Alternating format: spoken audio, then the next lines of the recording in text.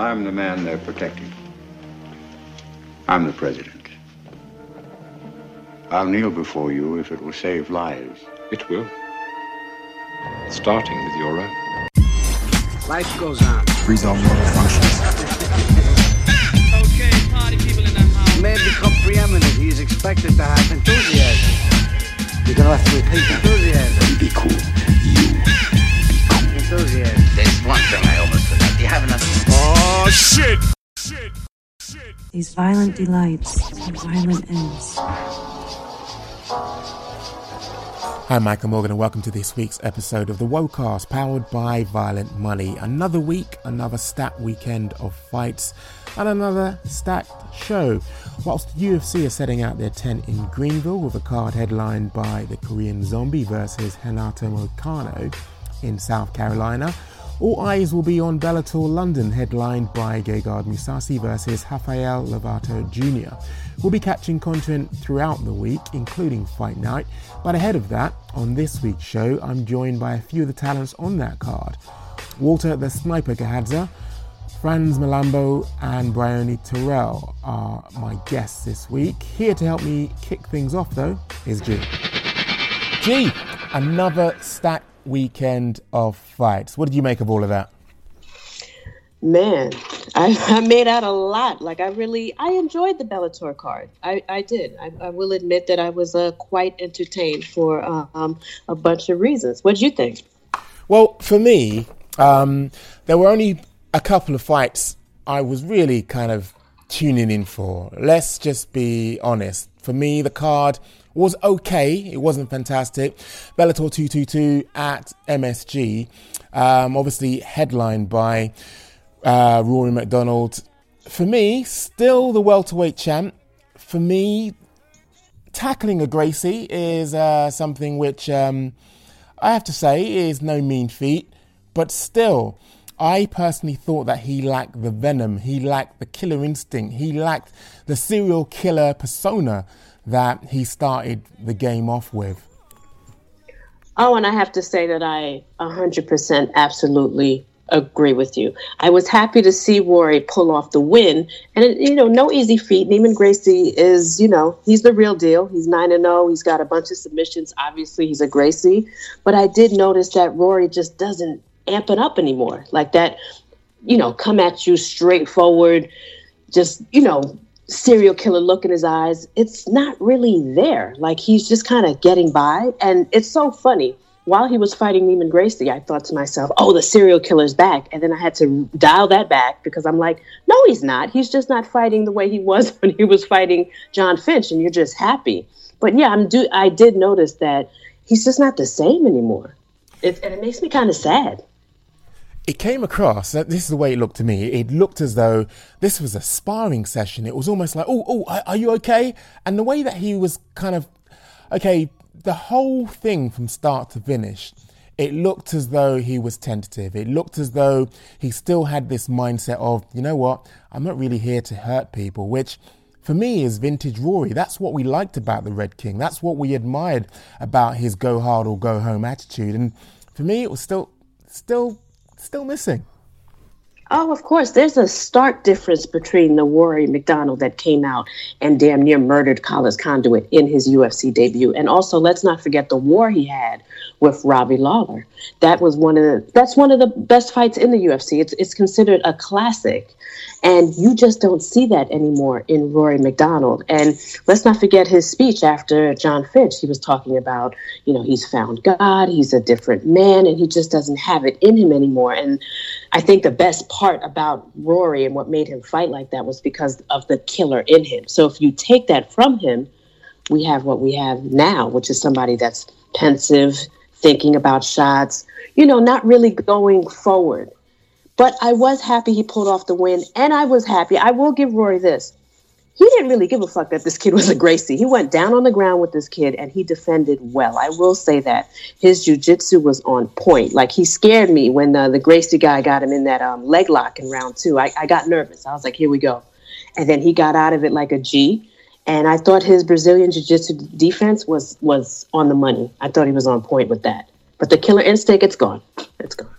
If that is going to be the Rory MacDonald that faces Douglas Lima, and remember, we've seen this already. I mean, he's going to be facing Douglas Lima in the finale, which is a rematch of a clash that we saw around about 18 months ago. If that is the Rory MacDonald that we saw on Saturday night and we've seen previously in his previous fight, I think it's going to be a very, very short night. And we are going to see a Douglas Lima, resurgent champion. Yeah, and I think that's what's going on here. We're going to have Rory that's trying to make his way back into serial killer mode, but is having issues with that, maybe for whatever reasons. And then we have Douglas Lima that has no issues whatsoever with his mentality, his focus, his training, none. And here's a fun fact about Douglas Lima. He doesn't lose rematches. He hasn't lost a rematch yet. So I don't see why this would be any different. And he wants to redeem himself. He seems like he wants to run this back. He's happy that Rory won. And he's happy that Rory won because he wants to avenge this loss. And he's on point right now. His momentum is sick. He just knocked out MVP in beautiful fashion. And now he's coming for Rory. If Rory doesn't get that serial killer in him, Lima's going to smoke him. I totally agree with you on this one. See, that's my final question on, this. And that is, will he look any different against Douglas Lima in the future, given what's at stake, given how far he's come, and given what we've seen so far? Are we going to be looking at someone completely different when he does face Lima? I think so. It could go either way. I think this could either be like a process. He could eventually get back to the serial killer ways, because it seems like he has to balance Christianity with something as violent as a combat sport. And it seems to be, to me, I'm interpreting this as in he's struggling with that because he has to hurt people to support himself and to fight. And then maybe with Christianity, it's causing issues with that. How can you hurt somebody when that goes against everything that you're studying or that you're believing in? So if he does get over this, that's going to take time. That is called a process. And I don't know if he has enough time to get that back to face Lima, because I believe Scott Coker from Bellator said he wants it done in September. I think Rory needs a bit more time to find that killer instinct in him again. Or Douglas Lima, like I said, is going to smoke him, unfortunately. And the first time they fought, it was very close, razor sharp. So I don't think that that's going to happen again. So we kind of need Rory to wake up here if he wants to win this Grand Prix thing with Douglas Lima. He's no joke. From one person on the card lacking killer instinct onto another, there was a second round TKO of Chael Sonnen that we saw ending in a retirement. Now, I have to say, he is the ultimate company guy.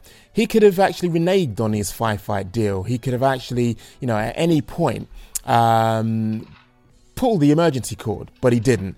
He seemed to be very much, though, a company guy, not only during his legacy, but towards the end of his legacy. Because when you look at it like this, I don't want to keep bringing this up, but his previous two fights, they looked as though he was giving his opponent the win. It looked as though he was handing them the win.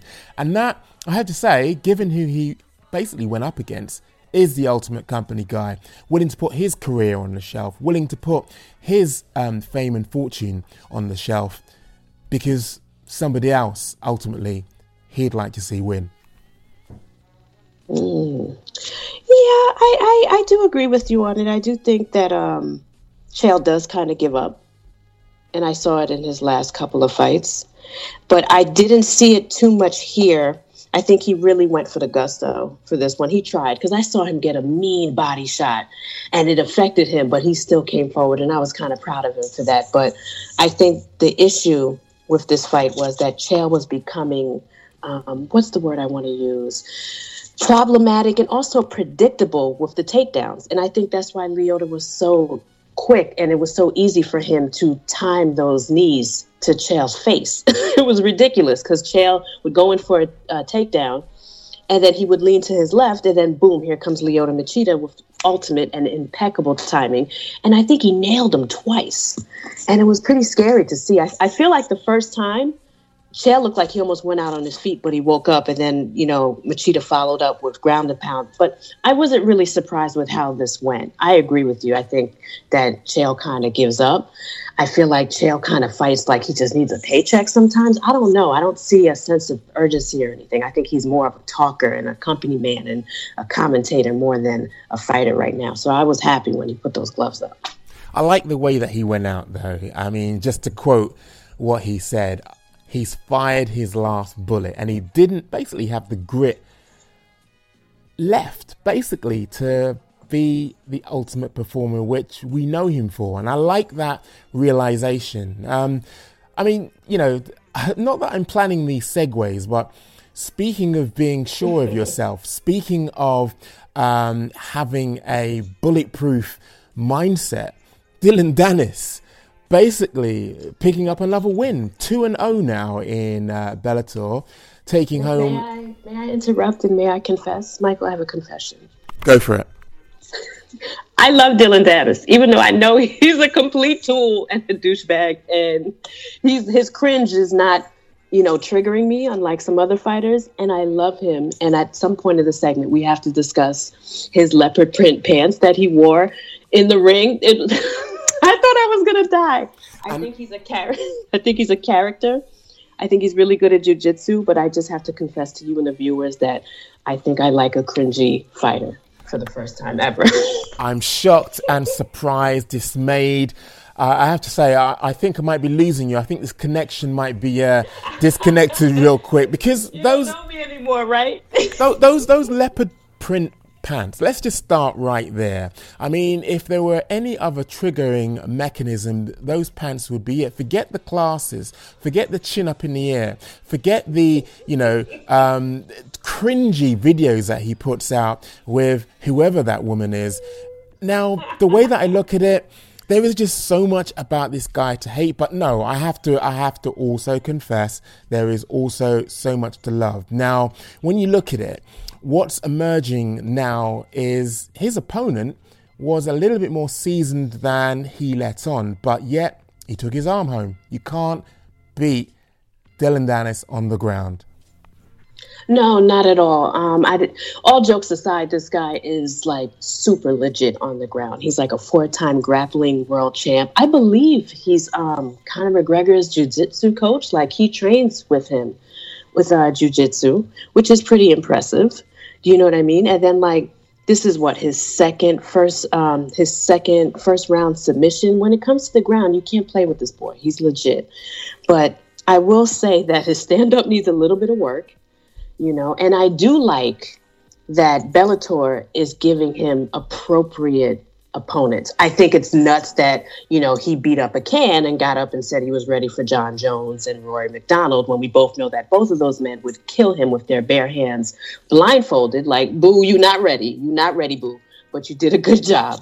But I do like that he's coming up. I'm all for progressing and letting a fighter develop, and Dillon Danis needs to develop. Those hands ain't ready, but I did like the ground and pound that I saw him inflict on Max.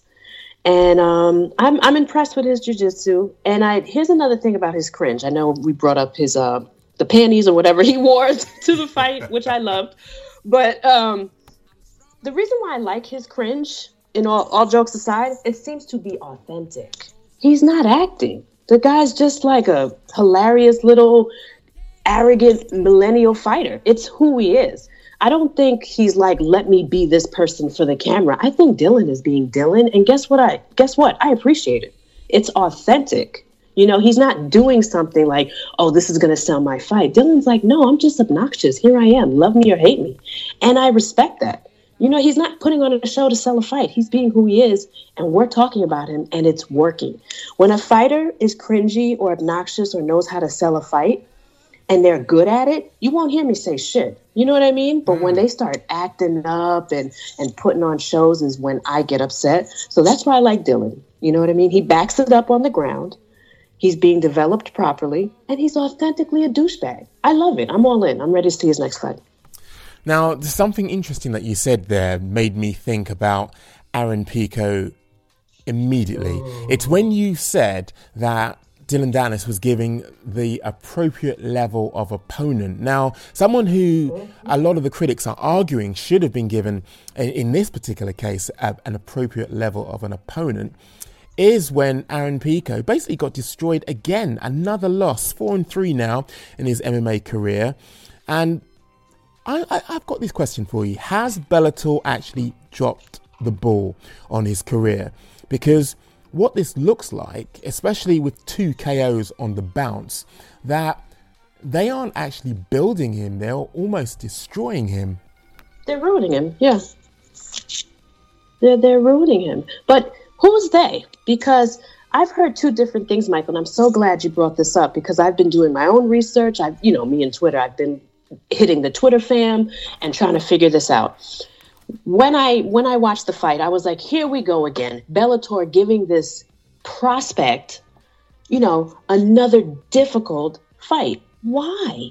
And then, I bitched about it on Twitter. And finally, one of my Twitter people hit me up and said, oh, it's not Bellator. His team asked for hard competition. They fully believe that he can handle the savages in Bellator. So I'm unsure if it's Bellator's doing or is it just piss poor management? But either way, it's horrible. Because, Michael, I get that he's really good at boxing. Like, he's elite. It's not even really good. I take that back. He's elite. He's an elite wrestler, and he's an elite amateur boxer, boxing under the tutelage of Freddie Roach, and he's Canelo's sparring partner. But what Bellator and his team does not realize is that he's not a mixed martial artist yet. He doesn't know how to mix it up. So give him the appropriate level of competition so that he can develop a fight IQ, so that he knows when to change levels, take someone down, or when to hit somebody with a nice body shot. Let the kid become a mixed martial artist. I think it was just a horrible idea to give him, what is his opponent's name? Adam Boric, 12-0? Come on. That's a killer. You don't give him Adam Boric 12-0. Before the fight, what was he, 11-0? And you give him an undefeated fighter, and then prior to that, Henry Corrales is a killer. Why would you do that to him? This poor kid hasn't even learned how to mix it up yet. He's just really good at boxing, and he's a really good wrestler, but he hasn't developed a mixed martial arts game. So the failure is either with Bellator or the team, but they're doing him a horrible job with developing him. And let's also discuss the fact that he's taking some hard shots, Michael. Like he could be getting injured. What about concussions? What about the damage he's taking from these hard knockouts? Like, come on, man. I feel bad for the kid. He needs to take a break and reevaluate how they're going about this and bring down the competition. But I wonder if they give him appropriate competition, though, Michael, is that also going to make him look bad? You went from fighting savages, you couldn't cut it, so now they're giving you either cans or somebody a little less on your level. I don't think that looks good either. True. And hence the reason why, you're right. I suppose his team would be thinking, you know what, we can't actually take a step down now considering where we've come and who we've come through. And sorry, not who we've come through, but who we've come up against. Because one of the things... The people will complain. They're going to be like, oh, just a minute ago you were good enough to fight savages. And now, oh, look, now you need cans. The people are going to talk, Exactly. Speaking of people talking, a lot of people were given Coco the side eye with regards to the Horiguchi, who is now the Bellator champ. Now, I don't know, looking at what has been achieved here, Horiguchi is now the Bellator champ.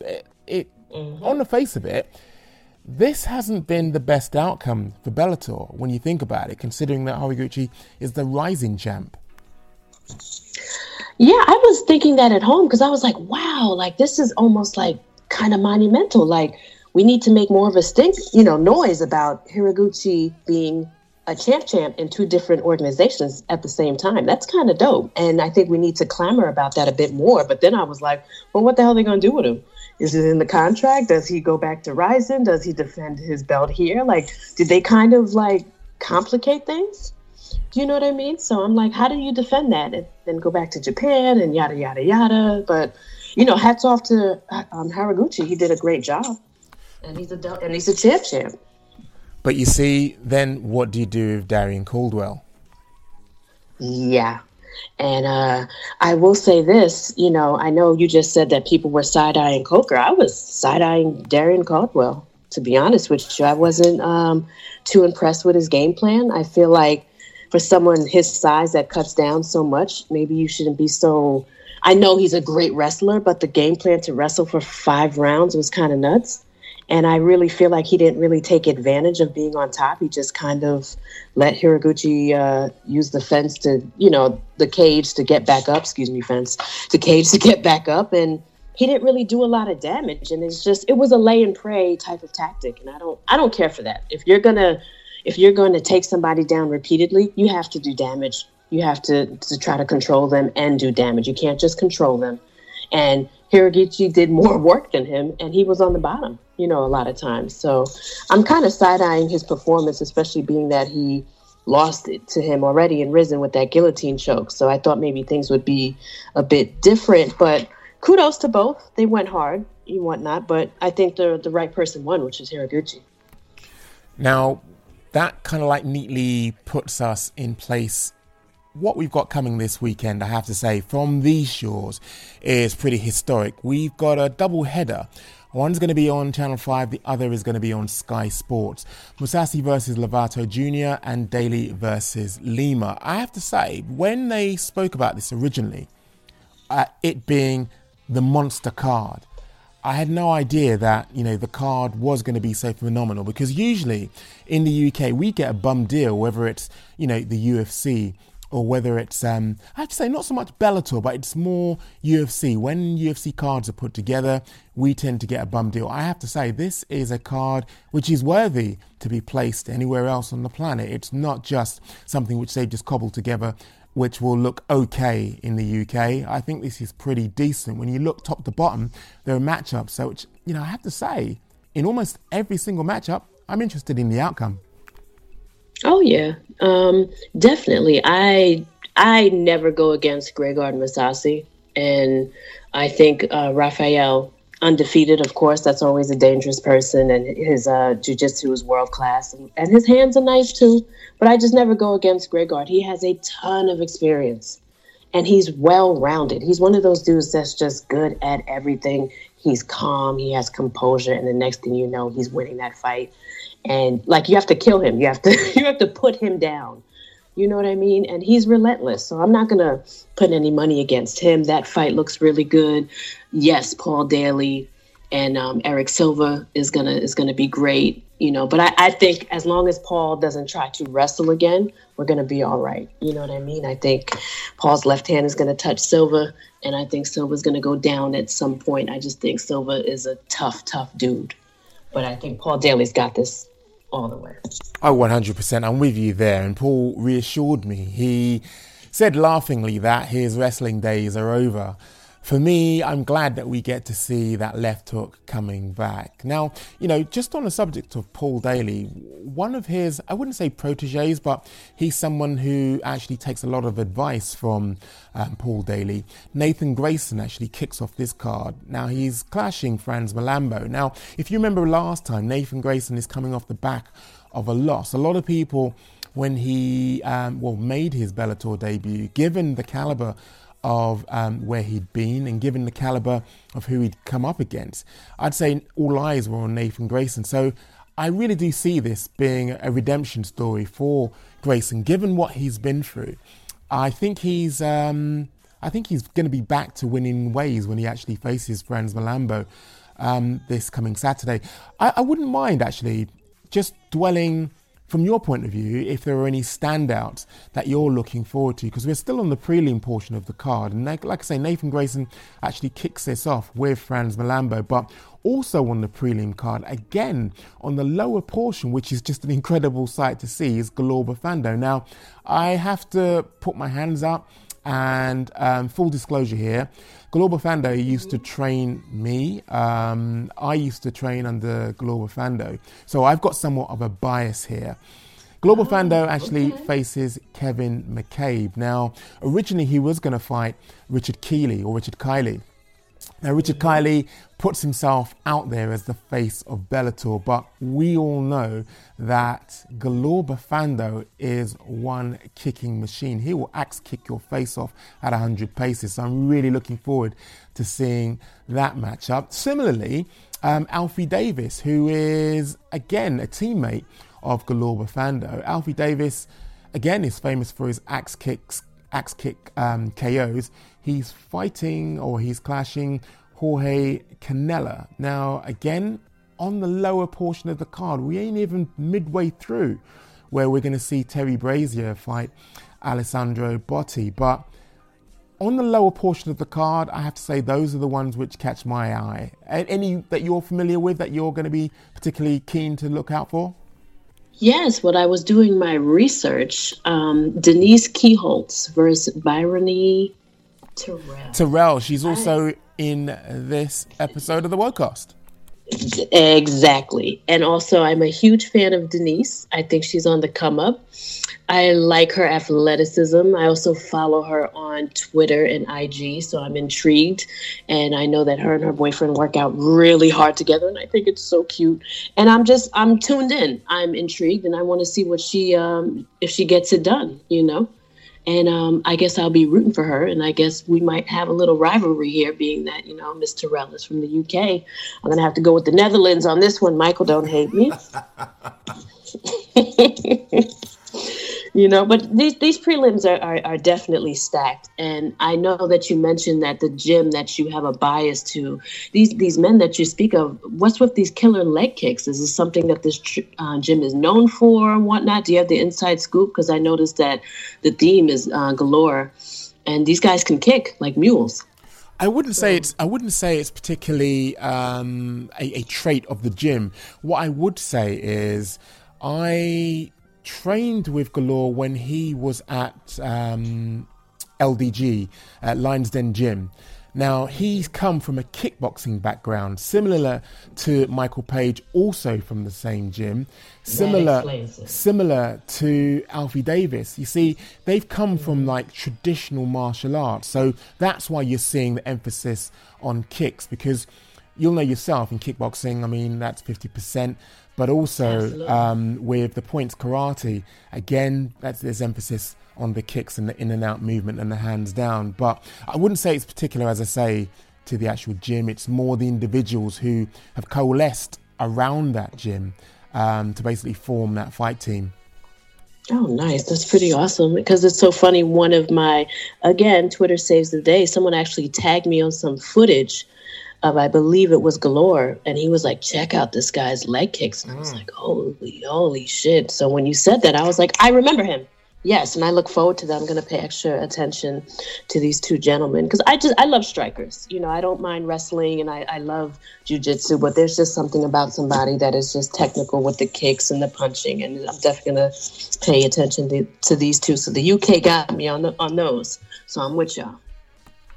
Now, just directly above Galore Bafando, okay, it's not directly above, but on the same card, Charlie Ward, who he famously slammed on his head and knocked him out when they were both in the UFC, he will be facing Justin Moore. Now, for me, I think, just looking at this is about Charlie Ward, this fight. He's so personable.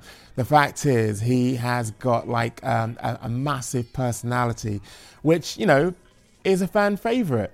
But also, I'm a little bit perplexed as to the placing on the card, because above or just before this actually goes to the Sky Sports broadcast, we've got Fabian Edwards. Now, I have to say, Bellator have actually invested quite a lot in Fabian Edwards, but he's not even on any of the broadcast, whether it be Sky or whether it be Channel 5, because he is going to be on the Bellator app. Now, for me, they built him up to this level. They've invested quite a lot in him. I mean, basically, Little Bird tells me that he's one of the highest paid Bellator fighters on the UK aspect of signing to Bellator. And it would just seem to me that they would want to get a bit more what's the word I'm looking for? Return on their investment. But I'm looking forward to seeing Fabian Edwards. I have to say, I've got to come clean. I'm not so enamored with the fact that he's fighting Jonathan Basuku. I mean, really and truly, I'd never heard of Jonathan Basuku before he was put forward as an opponent, you know? Yeah, that's going to be, you know, the mystery fighter right there. Even on the website, they don't even have a picture for him up yet. So I think this one is, they're going to roll the dice on this one. But I do agree with you. If you're going to invest so much in a UK fighter like Fabian Edwards, why not, like you said, capitalize on your investment and give him more exposure? Sometimes I just don't understand some of the business behind the fight game. I'm not a businesswoman. I don't work in this type of field, but I am kind of confused sometimes of like fight placements. One person is on the app, the other person is, you know, on cable. It's just confusing to me, but I totally agree with you that if you're going to put quite an investment in Fabian Edwards, get him out there. Do him some good and do the company some good and get him some exposure, get people talking. You know what I mean? So I don't understand these decisions, but best of luck to him because he is fighting a mystery man that we don't know anything about. So we'll see what happens. And it's funny you mentioned about, you know, how much Bellator have actually invested in their individual fighters, and I mentioned it earlier as well in terms of how much they've invested in Fabian, because James Gallagher they certainly have invested in, and Aaron Chalmers they've certainly invested in. Now, whilst I'm really keen to see James Gallagher in what is, I would say, a really tasty matchup, something which I think is really going to push him, really going to test him against Jeremiah Labiano. And I'm glad you brought that up. I don't mean to interrupt you. I am very familiar with James Gallagher, but I'm not with his opponent. What do you know about him, and what is he going to draw out of James? Because I actually tried to find footage of him, and I couldn't really find any. Maybe I was using the wrong app or the search engine, but I couldn't do my research on Jeremiah. So what's he like? Jeremiah is a robust and quite well-rounded fighter. They were supposed to have been matched up 2 fights ago. Now, I think it was because James sustained an injury. A lot of people are looking forward to this because not only is it a step up from his previous opponent, but they match up styles-wise very, very closely. So look for this to be one of the standout moments of the fight night if James actually gets through Jeremiah Labiano. Another person, as I mentioned, that I'm really, really looking forward to is Aaron Chalmers. Aaron Chalmers, as you know, is coming off a loss. And you'll know also, probably from previous podcasts where I've mentioned it, that Aaron Chalmers has famously succumbed or struggled with anxiety.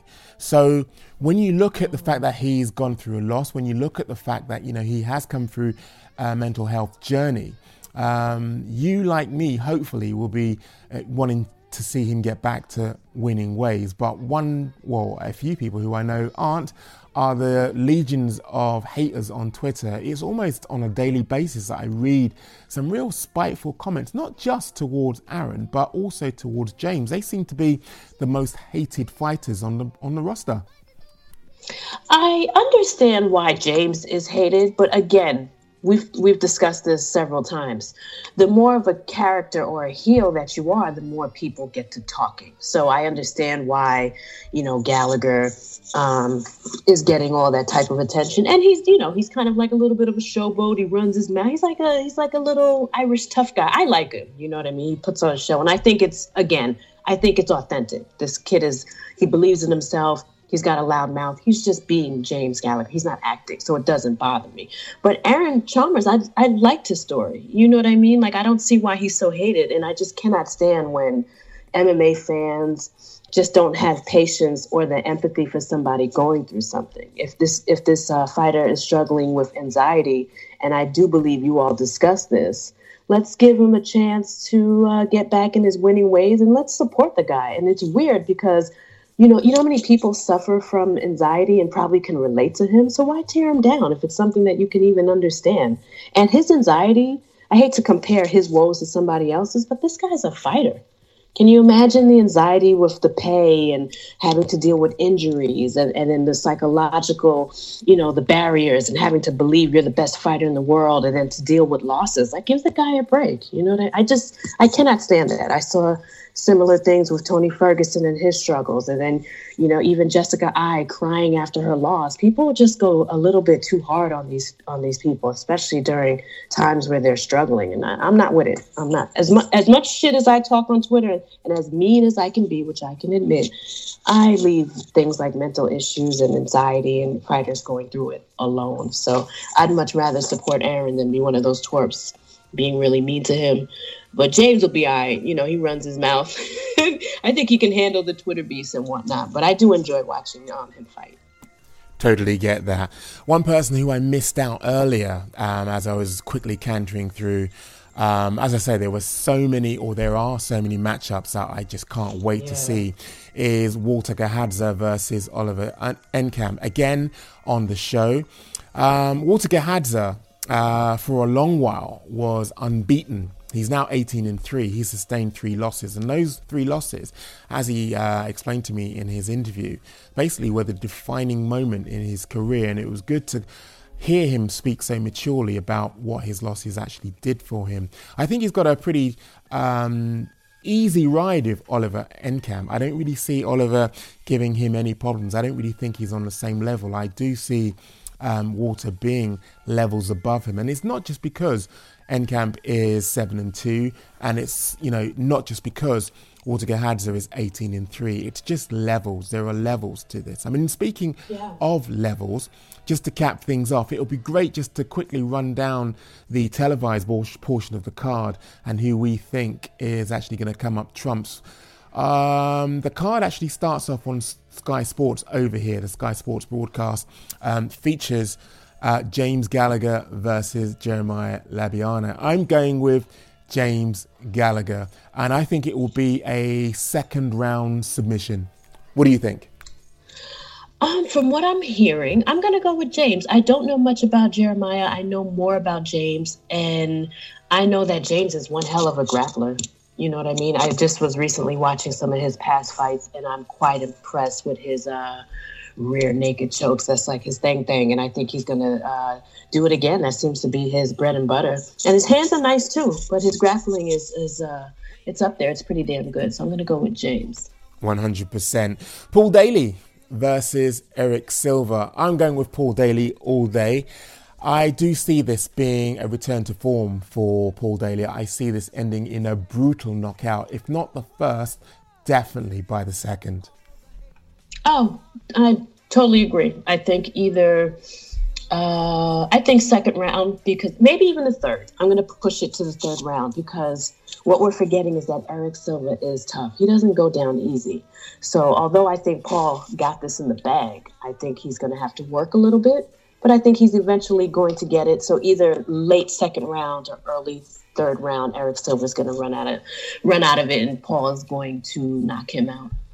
Now, the Channel 5 selection, the Channel 5 section of the card is now opening with Aaron Chalmers. Aaron Chalmers versus Fred Freeman. I have to admit, I've never heard of Fred Freeman. I think we all know what's going on here. He does need building. He does need boosting. He does need some way back to his past glory. And Fred Freeman will be it. I think we're looking at a very early knockout in the first round. Aaron Chalmers for the win here. Absolutely. Totally agree. First round, Aaron Chalmers. And I don't know much about Fred either. I see this one-on-one record, and they have no picture for him. So I think that's a bad sign. On the website. So I'm going to go with this bad picture omen. And I want to support Aaron Chalmers. I support anybody that is pushing through any type of issues, especially with anxiety, and then still putting on a show and entertaining us. So I'm going to push for Aaron Chalmers to get the win and get that W under his belt and go about his day and feel good. I'm going to fully support him on that. Now, this is one that we've not actually touched on, and it's a pretty glaring omission, I have to say, because it sees the return of Melvin Manhoef versus Kent Kapanen. Now, when you look at this, you're probably thinking to yourself, who is Kent Kapanen? Now, you might recall that Kent was the last person to knock out Alessio Sakara on his home turf in Italy. So I personally think that Kent seems to be on this start of a legend-killing tour, and I really do think that Melvin Manhoef is going to be succumbing to Kent's KO power. I'm going with Kent cupping him. I'm going with Kent in the first round by knockout. Oh man, I want to agree with you, but I love Melvin Manhoef, and I will not go against him. But I'm worried because it's like, which Melvin is going to show up? You know what I mean? Like, Melvin has some wear and tear on those bones. You know what I mean? Like, he's an older fighter. He's been around for a minute. To me, he's a legend. Those leg kicks and that fight with Robbie Lawler, I will never forget. You know what I mean? I thought Robbie was done for. And those leg kicks were hurting me. Like, on my couch, I was in immediate pain as if he was kicking me. And I will never forget that fight. And Melvin is just a beast. I'm just going to go with Melvin for old time's sake and hope he pulls it off. But I think Kent is going to get it, but I'm not going against my man Melvin. I'm going to put my money on Melvin. I think I know which way you're going on the final fight we're going to discuss, the middleweight world title main event between Gegard Mousasi and Rafael Lovato. I'm going with Gegard Mousasi, striking phenom, brutal KO power. We know that he seems to be relentless when it comes to pursuing a win. I just can't see, although, you know, we are dealing with one of the slickest jiu-jitsu black belts on the planet in Rafael Lovato, I just can't see Gegard Mousasi. I can't see Mousasi going past the first round in this. I think it will be a first round KO, and Gegard Mousasi will be, bringing that belt back home. Oh, again, we totally agree. I think there's a theme with this card. I think, like, unfortunately, a lot of these fights, there's like kind of like almost like an obvious winner. And I think somebody is going to sneak up on us as far as our picks. But with this one, 100% correct. I don't think Rafael Lovato Jr. is there yet to take down somebody like Gegard Mousasi yet. I think he's really good. He's undefeated. Like I said before, he's a jiu-jitsu ace, but I just don't think he has enough for Gegard, who just has so much experience, and his striking, like you said, his striking is impeccable. And he's just calm, cool, collective, and you can't sleep on his fight IQ. You know that he's just that good. And I just don't think Rafael's ready for him just yet, even though he's he's up and coming and he's pretty dope. He ain't got it for Mousasi yet, though. No. Indeed. And I think, let me predict a round. I'm going to be nice. I've been nice. The theme of me this episode is that I'm being nice. I'm going to go ahead and give Rafael to round 2. I think he's tougher than that. I think he'll make it out the first round. And that wraps up our look at Bellator London. I'll be on scene, actually, doing pre-fight interviews and post-fight interviews. So make sure you check out what's actually going down via our website, which is wotv.com. But Michael, you forgot something else that's going on this weekend, and I know you're just as excited about it. Artem Lobov and Paulie are going to have at it in that bare knuckle affair. We're forgetting about that mess that's coming up soon. I'm starting to lose you. This telephone line is pretty bad, you know. I could have sworn you just said something along the lines of bare knuckle boxing. Yes, I did. Just to grind on your nerves, I just had to remind you that this nonsense is coming up. I will have my illegal stream ready. Yes, I have no shame in saying that I'm not paying for this bullshit, but I'm going to tune in for the co-main because I'm a Chris Lieben fan and he looks spectacular in this savagery. Wow. Believe it or not. Wow. And then I'm going to tune in to see... No, he looks great. I wish he was fighting in the UFC again. I don't know how far he'd go, but he really does look good in this organization. I will say that. And secondly, I hope that Artem puts this to bed because I'm quite tired of their shenanigans with this whole rivalry and whatnot. So I am going to tune in for this bullshit, but I hope that Artem ends this. I hope that he just enough because I can't take it anymore. If you think Henry's cringe, Paulie on the low is their leader. Like, that's it. He's the cringe god, and I'm over it. He's 6-4. He'll be opening up the Bellator London card alongside Nathan Grayson. It's a pleasure to welcome to this week's Wocast, for the first time, Franz the Black Mamba Malambo. Yes. Welcome, Franz. Yes. How was things? You good? Not as good as you, my man. Not as good as you. It looks as though, I have to say, just looking online, just looking at what people are actually talking about, looking what people are most anticipating, I would say your fight with Nathan Grayson is one of the most eagerly anticipated fights of this card. But before we get into that, I think it's only right, because of our American listeners, it would be only right for Franz Malambo to break down where he's come from. So from what I understand, you are South African born and you are Dublin raised, right? Or should I say SBG raised? Yeah, that's it. So I moved over to Dublin, Ireland when I was like 11 from Johannesburg, and been here since then, you know what I mean? I'm 28 now, so I've been living in Ireland most of my life. But started in SBG. That's where I started my MMA career, and I've been there since with them about 6 years now. So that's where I'm at with them. Now, let's just pause before we get on to SBG. You found yourself in Ireland. What was it that made you resonate, or what resonated within you, within your spirit to actually move you towards combat sport? I've always, even when I was in South Africa, like even when I was a young kid, I've always liked, physical combat. Like I always used to watch martial art movies and stuff like that, you know what I mean? Jackie Chan, Bruce Lee, all that type of stuff, you know what I mean? So I was always into that. My first kind of idea when I was a kid was to be like a stuntman or an actor, an action star or something like that, you know what I mean? And obviously it changed, and as it progressed, I started karate when I was like 10. Then moved on to boxing when I was like 15, did that for like 5 years, and then finally found MMA, which is what I was building up to doing all the other sports.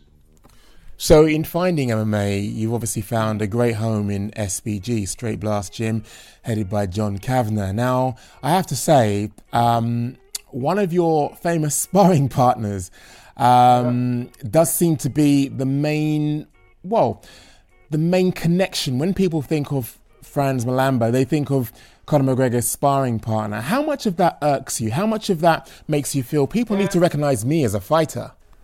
Yeah, well, it doesn't really, it just kind of, I don't know, it's just kind of, I don't hear it as much anymore, you know what I mean?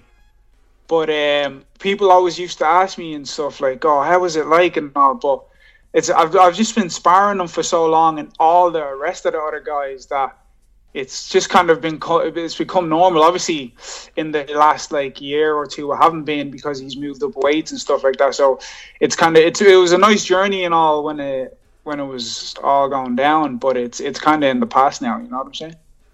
That I definitely hear.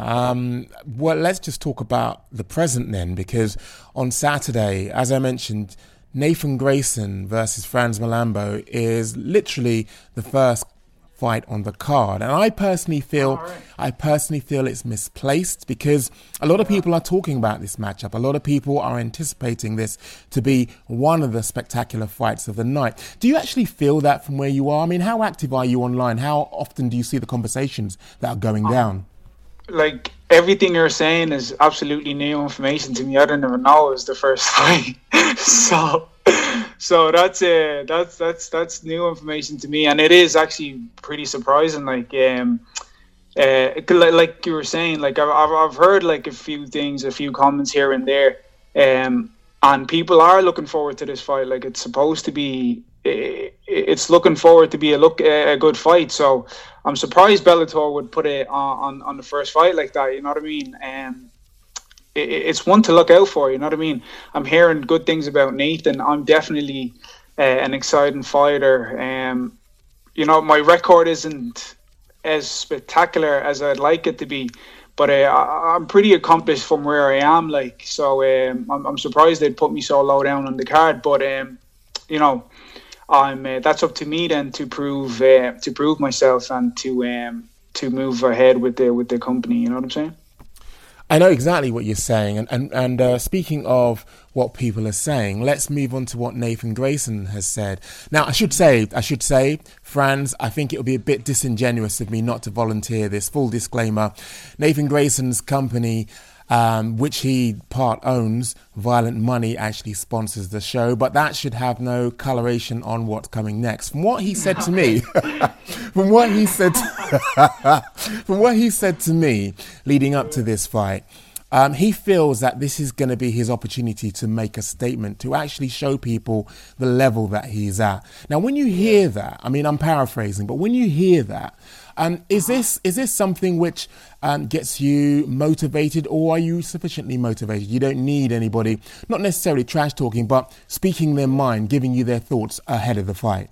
Yeah, no, that's a fair thing to say, like, you know what I mean? And I feel like for somebody to achieve that, I'm a pretty good opponent to do that, like, you know what I'm saying? So it makes sense what he's saying, but it's an exciting thing for me to hear as well, because, you know what I mean, he's going in there to light some fireworks, and that's exactly what I'm planning on doing. So, like, even at that, like, even hearing him saying that to me and the way I'm feeling about the whole thing, it just makes it even a bigger fight, you know what I mean? So it's even more of a mistake than on Bellator's account to put it on such a low level of a card, you know what I mean?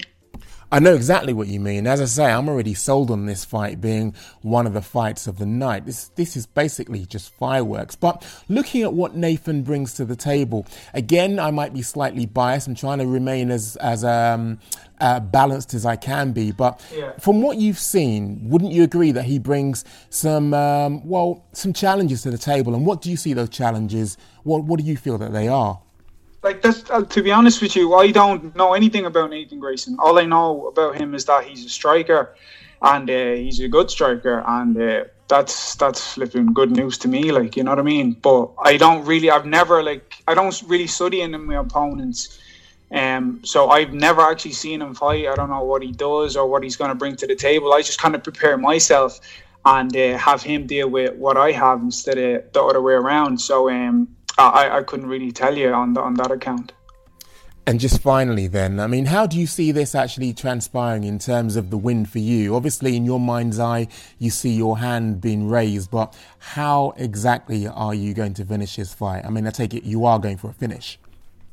Yeah, definitely I am. Like, I've been working a lot on my groundwork, so submission, I'm happy with whatever comes, except for... obviously, I want to make a statement and not let it go to the judges. The plan is not to let it go to the judges, but whether it's a submission or a TKO or a knockout or whatever, I'm good with that. And I feel like that's what's coming. I know I did say it was going to be the last question. If you know me well, you know it never is the last question. Finally, I'm intrigued. I know that... you have been a mainstay of Brave for a while. Now, Brave are actually coming to London in July. Now, are you exclusively signed to Bellator, or is it a case that you can chop and change between Brave and Bellator? What's the status of your deal? No. My last fight, I had a fight there in December with Brave, and that was my last one with them. So I'm with Bellator now, and I have a few fights coming up. So yeah, I'm with them. I'm actually trying to get, like, obviously this is my first fight with them, September in Dublin, and I'm really trying to get like 3 fights. I don't know if that's too ambitious before the end of the year, because I like being active. You know what I mean? The more active I am as a fighter, the better I perform. You see what I'm saying? So that's what I'm trying to do. But I'm definitely with Bellator now. Yeah. Incredible. Well, I look forward to being cage side for this on Saturday. I personally can't wait for this. As I mentioned, this for me has fireworks written all over it.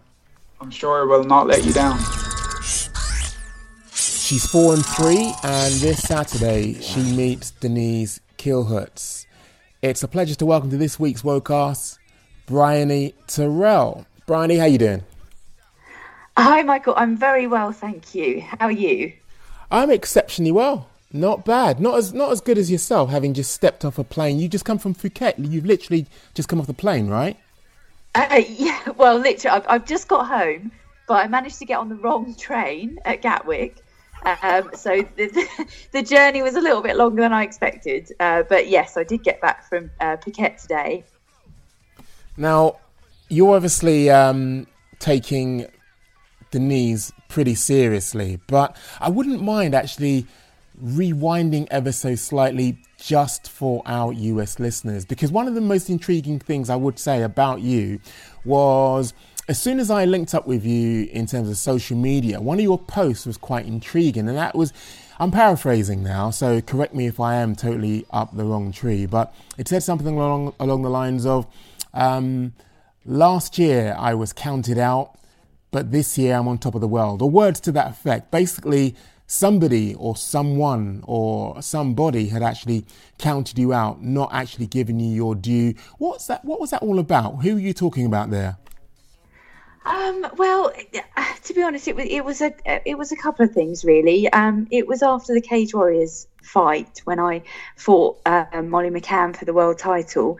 There were people in my gym that basically were saying, you know, you're too old, you're too slow, you can't compete at this level anymore. And I think it wasn't just that, it was the fact that I wasn't really being given sort of big opportunities. I'd been offered that particular fight was in a fight, it was a weight division above what I normally fight in on short notice. So I don't think it was particularly fair to write me off on that. But then I got this fight against the knees offered on a week's notice and just things like that. So I felt like the industry had sort of written me off a little bit as well. So I think both of those things together just made it difficult to carry on, I guess.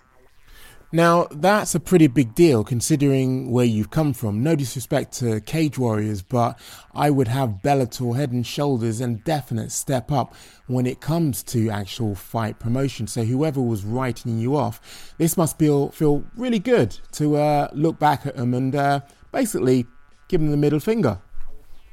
It does actually, yeah. Getting this fight on Bellator with a full fight camp. This wasn't a short notice fight. This was with a full 8-week fight camp as well. So it's a fair shot for me. And it's what I always wanted. I just wanted, you know, that sort of opportunity on a big promotion like Bellator, and just, you know, just to sort of live it and get a fair shot, basically.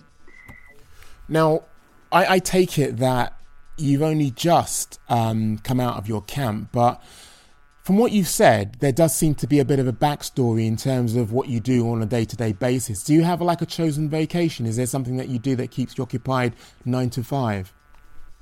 Oh, yes, I'm a nurse. That's my career as a nurse. I'm in intensive care trained, and now I've moved into cancer care. So that's my 9 to 5 job. Okay, so these people who you were basically giving a very, not subliminal, but overt message to, would you, I mean, just to close that chapter, is there anything that you want to leave by way of a message for them, as they'll probably be listening to this as well? I don't like to sort of burn bridges with people, but I do want to prove them wrong, and I hope on Saturday, you know, I can go out and I can give a performance that's worthy of a show like Bellator. And to be honest, I've actually trained with different people for this camp, much higher level MMA fighters. So yeah, I don't want to say anything bad, but I do want to prove them wrong, basically. So where have you just come from? Is that Tiger Muay Thai, or were you at Phuket Top Team? Where were you? I was actually training with UFC fighter Johnny Walker and his coach Leo Gosling. They've set up a gym out in Thailand, which is part of CMT Muay Thai. So it's just down the road from Tiger. So we went and did some sparring sessions there, and we also trained at AKA quite a lot because they were based out there when they first went. So I did sort of most of my training with them, and then we went round to the other top gyms out there. So I've had an absolutely fantastic training camp the last couple of weeks. So just break that down for me. You said that you were out with Johnny Walker. Now, Johnny Walker walks around, I'm guessing, at about 210, 220. So he's a lot bigger than you. When you say you were training with him, what, he was coaching you or he was actually sparring with you? Oh, well, we did a little bit of sort of like Shark Tank sparring. But yeah, he's not actually sort of in fight camp at the moment anyway. And obviously he's much bigger than me. So he was... more sort of we were training, doing the cardio sort of stuff together, and then when it came to sparring partners, I went up to Tiger and AKA and sparred the sort of smaller guys and the female fighters there. But as a team, myself and Johnny and another Bellator fighter on the London card, George Canella, we were all training together, like running upstairs and sprints and all that sort of thing. So we all got together to do that. Now, I know you mentioned that you were sparring with men, and I know maybe this was a while back when I was at Lions Den Gym with Khalid Ismail. Now, I know when we used to spar with women, I personally didn't go as hard as I would, obviously going against men. Do you feel that, or is it like, are the gloves definitely off because you have got a fight camp? No, I find that sometimes with less experienced men that aren't pro fighters, they will, you hit them hard and then, or you'll catch them with a good shot and they'll, some sort of, ego sort of reaction, and then they'll really go for you. But I haven't found that with any of the pro fighters. They're obviously holding back generally, which is why I do prefer to find the women to spar with, because you really can sort of gauge your level then, because they don't need to hold back and you can really just go for it. Incredible. And I'm guessing that's obviously the plan this coming Saturday. Now, Denise Kielhut is 2-2. When I imagine there was some prep for this in terms of looking at tape, looking at previous matchups. When you look at her previous performances, I mean, what do you see in terms of threats that will be posed come fight night? Well, I've followed Denise for most of my fight career anyway, because she's a superb striker, and I love the fact that she's not afraid to get in there and she beats people much bigger than her. I think she's classy and just brilliant as a striker. I also know that she was on the Dutch judo team, I believe, and a judo black belt. So, and she uses the hip throws quite a lot.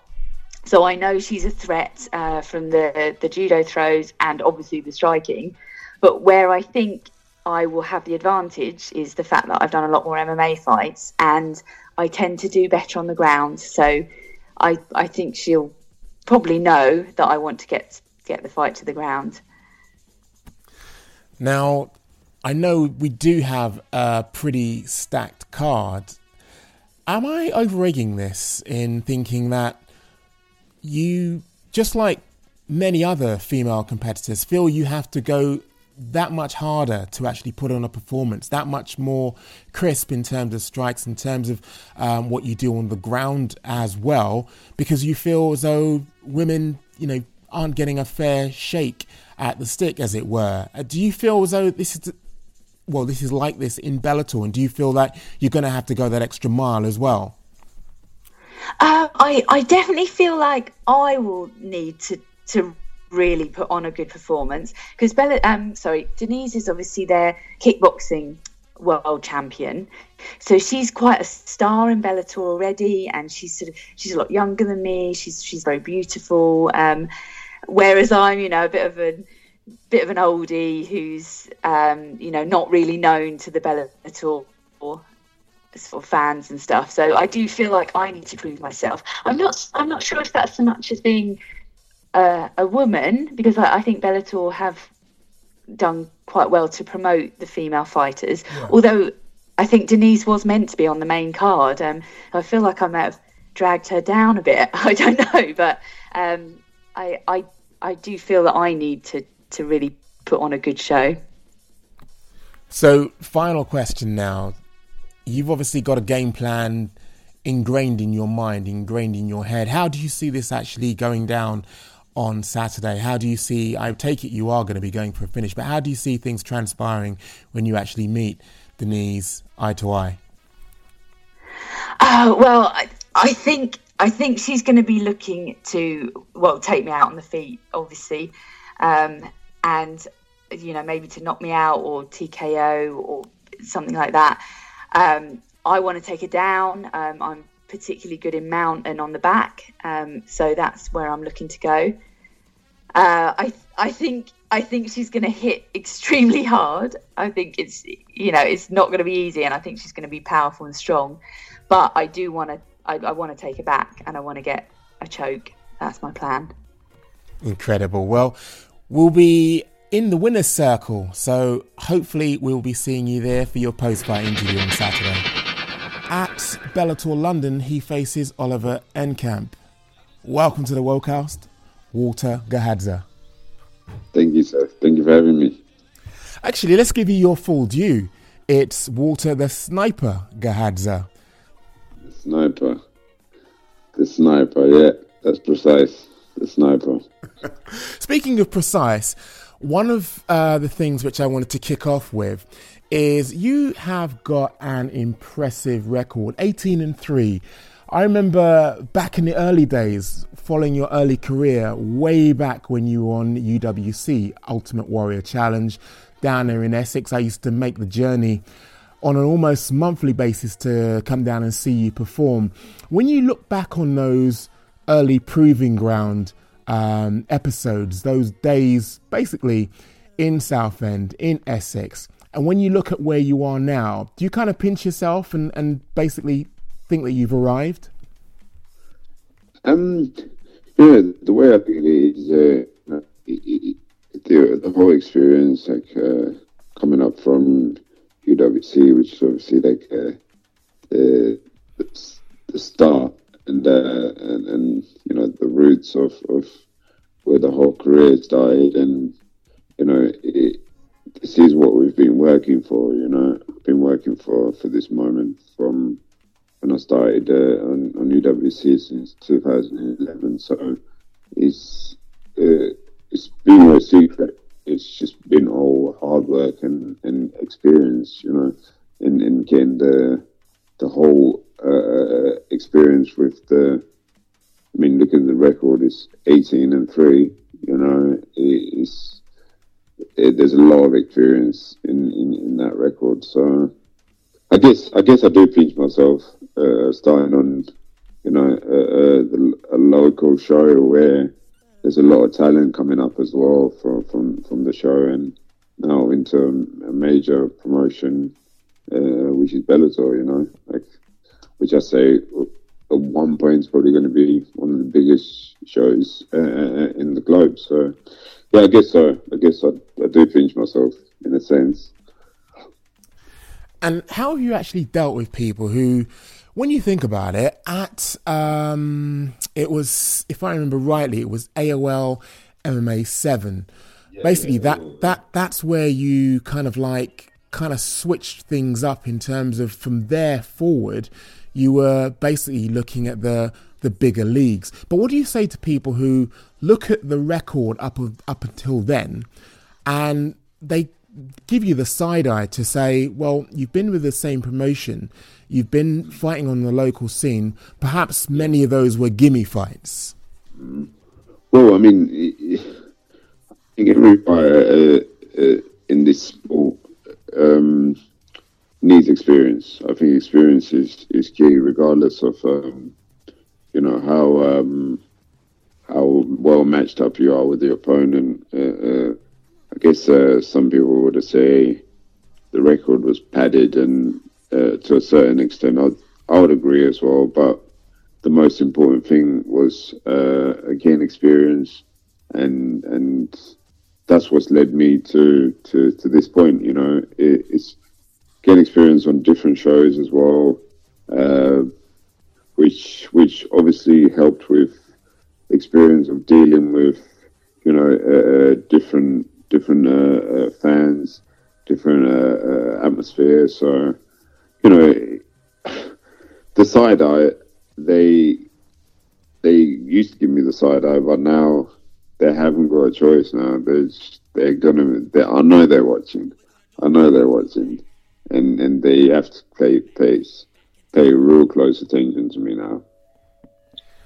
And obviously, after your last stint at, I think it was, if I remember rightly, it was you versus Colin Fletcher. Now, that ended in a DQ, which gave you another victory. But following that, you sustained a loss to Nathan Jones. I think it was via split decision, if my memory serves me correctly. It was on the Duquesnoy versus Philpott card at Bama 27. Now, that loss, a lot of people I've spoken to, particular fighters obviously, say they learn more in a loss than they do in a win. I mean, what did you actually take away from that as your first loss of your career? I took a hell of a lot from the Jones fight. I mean, it was a close fight. I'm not going to sit here and say, I won the fight by any means. I could have been better on the day, but the results on paper say Nathan beat me. So taken away from that is I learned a lot about myself. I learned, in loads of different aspects, like, the work rate, dealing with a lot of pressure, big arena, especially, I think that's probably like the second arena I'd fought on in a different country, which was in Ireland, totally different atmosphere, and that obviously brought me leaps and bounds. Like, it was a split decision loss to Nathan. Then after that was a loss to Terry Brazier. Then after that was a loss to Colin Fletcher again. So it was 3 losses in the trot. And I don't know many fighters that would be able to bounce back from 3 losses in a row. And that I learned a lot.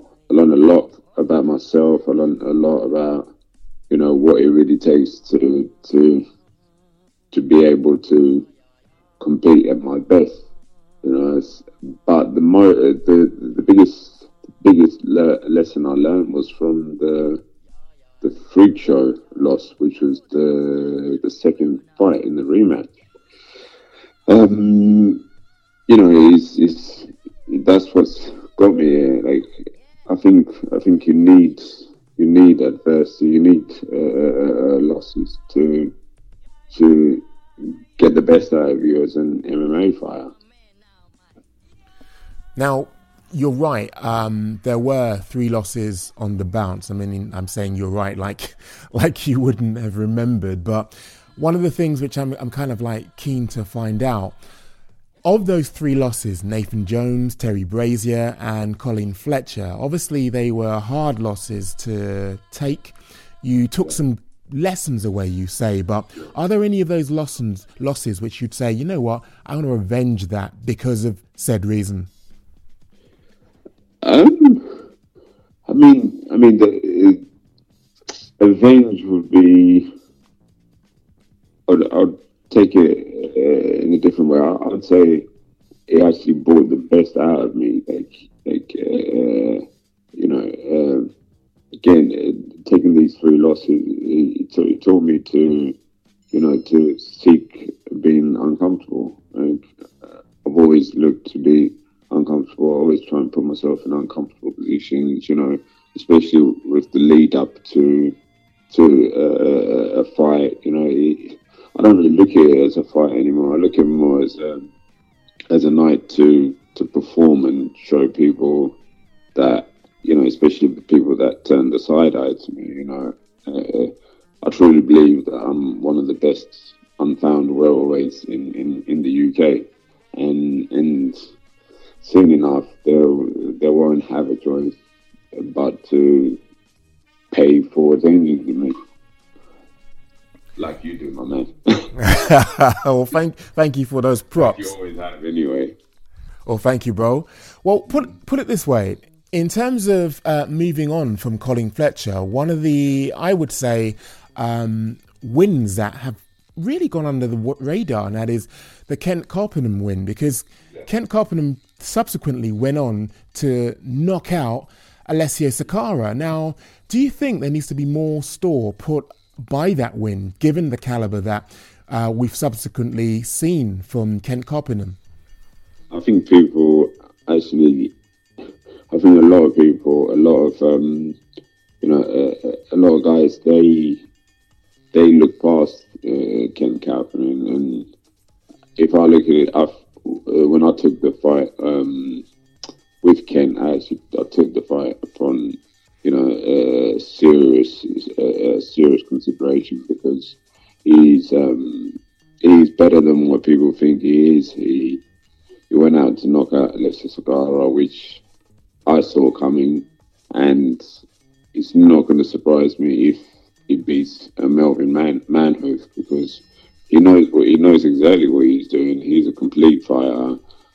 I mean, the people need to show him the respect he's due. He went in to step in against Sakara, and not only did he beat him, but he finished him in brutal fashion.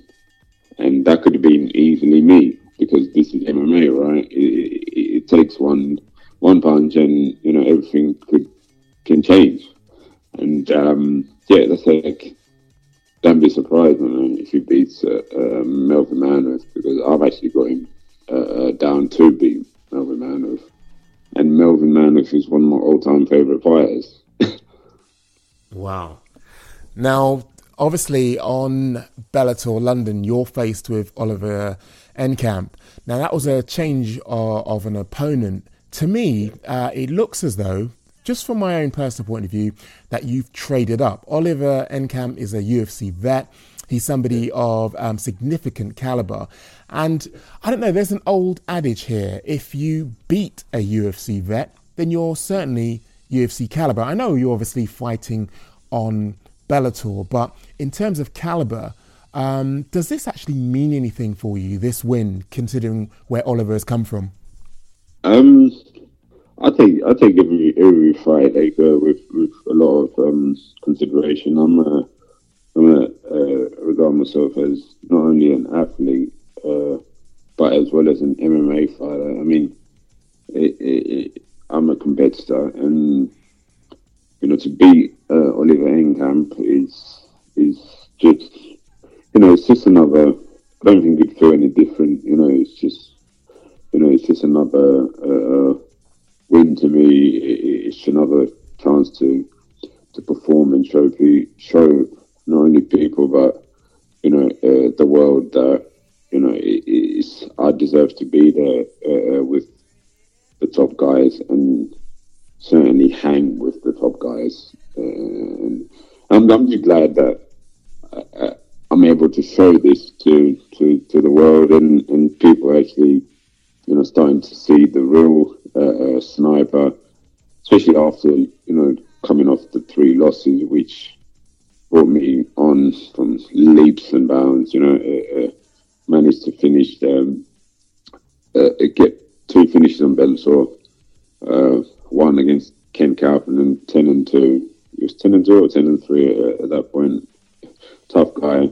Ruben Crawford, who is heavily experienced, fought some big shows, fought some tough guys, and I think he was actually down to beat me, but it's different on paper when you're facing a guy like me. And just a final question, in terms of the run-up to this fight, I take it that you've done the usual camp of overseas and then back to Essex. Is that kind of like still the same routine? And if it is overseas, where exactly overseas are you actually training? Last camp I was training with one of my training partners, Taiwan Claxton. He's 145 prospect in Bellator. I think soon enough he's going to be holding that title. Definitely up there. I've been working in Cleveland, Ohio. So last camp I worked there, and this camp I worked there again, and I kind of float and come and finish my camp down here in Essex, the TSG as well, and you know, kind of get back to my roots, you know. I'm always interested in how camps overseas actually blend or gel when the majority of your training takes place here. I mean, obviously, since I've known you, you've been under the tutelage of Danny Pizzotta. Now, the way that I look at it is, how do the two training camps communicate, considering where you are in the States and then coming back to Essex? How does that actually gel? Well, I think it's the whole journey of being a mixed martial arts fighter is finding what works for you as an MMA fighter, not, as well as an athlete. Okay, you have to come up with a game plan. There's always a game plan. There's an A and a B. There's go-tos, and you know, there's things that you obviously don't go to. So, you know, throughout the whole journey, I've managed to